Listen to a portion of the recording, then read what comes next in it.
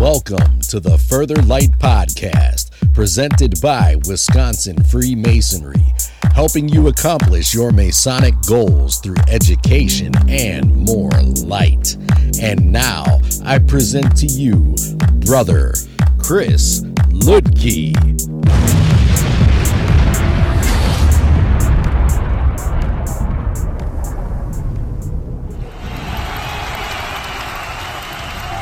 Listeners, scholars, brothers, this is Brother Chris Ludke, and today I want to explore the three columns. And this is the idea of the Doric, the Ionic, and the Corinthian, or the idea of strength, wisdom, and beauty. And to do so, I found a great article, The Three Grand Columns by Carl Claudy. And this is a little bit of an older article, of course, Carl being in the early to mid 20th century. And what I want to do is look at this because, well, sometimes I find things that are just going to be better than what I'm going to be able to create. And this is one of those situations. So, reading from Carl Claudy's The Three Grand Columns.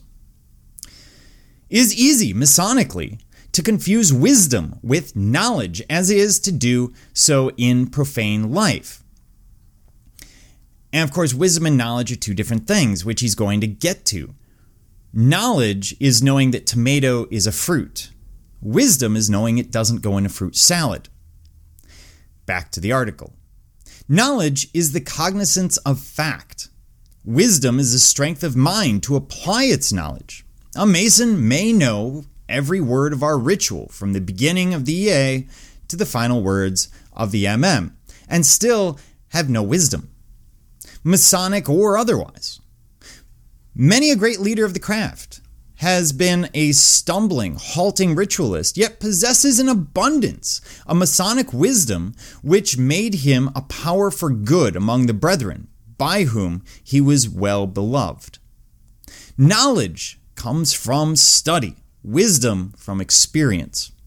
Knowledge may be the possession of the criminal, the irreligious libertine, and the atheist. Wisdom comes only to the wise, and the wise are ever good. Surely, the first of the three grand columns which supports our institution should be taken to heart by every Mason as a symbol of the real need of a brother to become wise with the goodness of Masonry, skilled in the arts of brotherhood, learned in the ways of the heart of his brethren. If he knew not, and asked, quote, "How may I gain Masonic wisdom?" let him find the answer not in the ritual, important though it is, not in the form and ceremony, beautiful though they are, and in themselves strong with the strength of repetition and age. Instead, let him look to the 5 points of fellowship, for there is the key to the real wisdom of the brotherhood of man. Strength, the second of our great columns, without which nothing endures, not even when contrived by wisdom and adorned by beauty. We know in two forms in our daily lives. First, the strength which lies in action, power, might, the strength of the arm, the engine, the army. Second, the other, subtler strength, which is not less strong for being passive. The strength of the column which supports. The strength of the foundation which endures. The strength of the principles by which we live, individually, collectively, nationally, Masonically. It is the second form of strength with which the speculative Mason is concerned. Freemasons build no temporal building. True, we do lay the cornerstone of the public building in the northeast corner, but the building is symbolic, not practical. The operative Mason who sets the stone for the Grand Master would place it as strongly in the building without our ceremony as with it. Our building is with the strength which endures in hearts and minds rather than which makes the sun, dry materials of which an edifice is composed to do man's will. The Freemason constructs only the spiritual building. His stone is in his mind, mentally, not physically, chipped by the common gavel to a perfect ashlar. The strength by which he establishes his kingdom is not a strength of iron, but a strength of will. His pillars support not a wall to keep out Cowans and eavesdroppers, but a character, proof against the intrusion of vices and superfluities of life. The lesson of the second column is made plain in the second degree. The promise God made unto David may be found by any who read 2 Samuel. And when thy days shall be fulfilled, and thou shalt sleep with thy fathers, I will set upon thy seed after thee, which shall proceed out of thy bowels, and I will establish his kingdom. He shall build a house in my name, and I will establish the throne of his kingdom forever. He who reads not merely the promise, but the reason for it, will understand that when David wished to build a house for the Lord, the prophet Nathan brought him a message of the Lord that he, not David, will build a house not made with hands, in the form of sons and their sons forever. Later, in the great light, we learn that the house, which is the temple of the Holy Spirit, is man. If we follow our Masonic teachings and believe that the inestimable gift of God to man for the rule and guide of his faith holds a true interpretation of the Mason's conception of life and living, then the strength which Masons should strive to acquire is that which will establish our sovereignty over ourselves, that our kingdom of character may endure. Beauty is represented in a Masonic lodge by the Corinthian column, most beautiful of the ancient orders of architecture, by the junior warden who observes the sun at meridian when the day is most beautiful, by Hiram who beautified and adorned the temple. We are taught that it is as necessary that beauty adorn all great and important undertakings as that wisdom contrive and strength support them.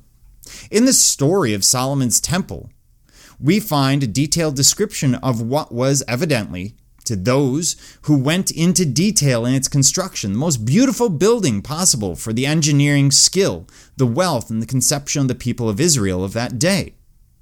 Artists have disputed and philosophers have differed about what is beauty. All of us have our individual conception of what constitutes it. That the beauty is largely in the mind of the beholder is demonstrated vividly to every traveler. Doubtless, the pyramids were beautiful to the Egyptians, but modern architecture finds them too plain, too severe for beauty. Obviously then, the beauty of which Masons are taught is that variety which, like the natural religion of the old charges, is one in which all men agree. As no two men are agreed as to what is beautiful in a material sense, the Masonic conception of beauty cannot be of a material beauty. It's a symbol of beauty. The sun at meridian height is actually blinding to see. If we think the sun is beautiful, and it is, for what it does for us rather than what it is. In other words, the function of the sun creates the beauty. The Masonic pillar of beauty, then, must be the symbol of an inward loveliness, a beauty of the mind, of the heart, a beauty of idea and ideal, a beauty of the spirit. Our Corinthian column is to us not merely the support of the building, but that which upholds a character. Our junior warden represents not only the beauty of the sun at meridian, but the illumination by which life is made beautiful. Hiram is to us not only an exemplary character, but an ideal to follow, a tradition to be preserved, a glory of which we may strive, a beauty that we may once find. All about us, among our neighbors, are examples of what we term a beautiful life. Such beauty is almost wholly composed of unselfishness. He who walks in beauty thinks of others before himself, of stretching forth his hand, not for personal gain, but to help, aid, and assist the poor and the unfortunate. Such a conception of the third pillar is foreshadowed in our teaching by the greatest of these is charity. Charity of thought, of action, of understanding, as well as of alms and of giving. Masonic beauty was wholly an operative matter in the days when the Gothic cathedrals first lifted their arches and spires to the heaven. Today, when Masonry is purely speculative, Masonic beauty must be considered only as a beauty of the spirit. It cannot be had by wishing. It is not painted by the brush of desire. No musician may compose it upon any material piano. The poet may write about it, but he cannot phrase it. For it is of an inward essence which marks the difference between the real good man and he who is only the outwardly form, conforming to the laws and customs of society. A man may keep every law, go to church 3 times on Sunday, belong to our order and subscribe to every charity, and still be mean of spirit, unhappy to live with, selfish, inconsiderate, and disagreeable. Such a one has not learned the inward meaning of the pillar of beauty. He has never stood symbolically in the south. For him, the sun at meridian is but an orb of the day at high noon and nothing more. But for the real Mason, the brother who takes the lessons of the 3 great columns to heart, beauty is as much a lamp to live by as our wisdom and strength. He finds beauty in his fellow man because his inner self is beautiful.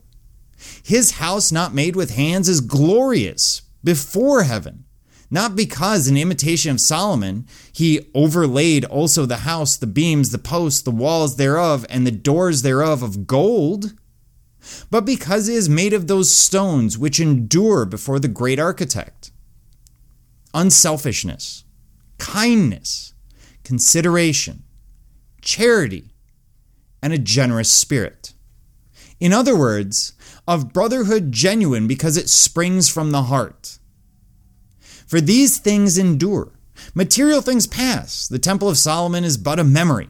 Scattered are the stones, stolen is the gold and silver, vessels cast by Hiram himself. But the memory, like the history of the beauty and glory which was Solomon, abides unto this day. So shall it be with our house, not built with hands. So be it if we build with the beauty which masons teach. Surely is the grand architect of whom they speak to the mason, who hath ears to hear, to whom we must look for the inner and spiritual meaning of the 3 grand columns which support our institution. Brothers, there are times where there are articles that really need repetition, and this is one that, to be honest, I'm probably going to read multiple times over, not just here, obviously not here because I don't need to, it's a podcast, but it's one where maybe this is an episode that you return to, that you listen to, and maybe you feel the need to look it up. Again, this is the 3 grand columns by Carl Claudy. And it's a great look at the ideas of wisdom, strength, and beauty and what those mean Masonically. So that we don't simply go and look at them and we go, oh, wisdom, strength, and beauty, that's the Ionic, the Doric, the Corinthian, or those are the officers. And we look at it more deeply. What do they actually mean? And like so many of the Masonic symbols, they're an onion with layers to be peeled back. There's so much more that is opened up to us just by an article like this. So, thank you for joining me, Brother Chris Lidke, and the entire Further Light team on your quest to find more light through Masonry. Are you interested in learning more about Freemasonry in Wisconsin? Visit wisconsinmasons.org to learn more about Masonry and access further educational content and more light. Once again, that address is wimasons.org. Any questions, comments, or suggestions, please email us at education@wisconsinmasons.org. And thank you for listening.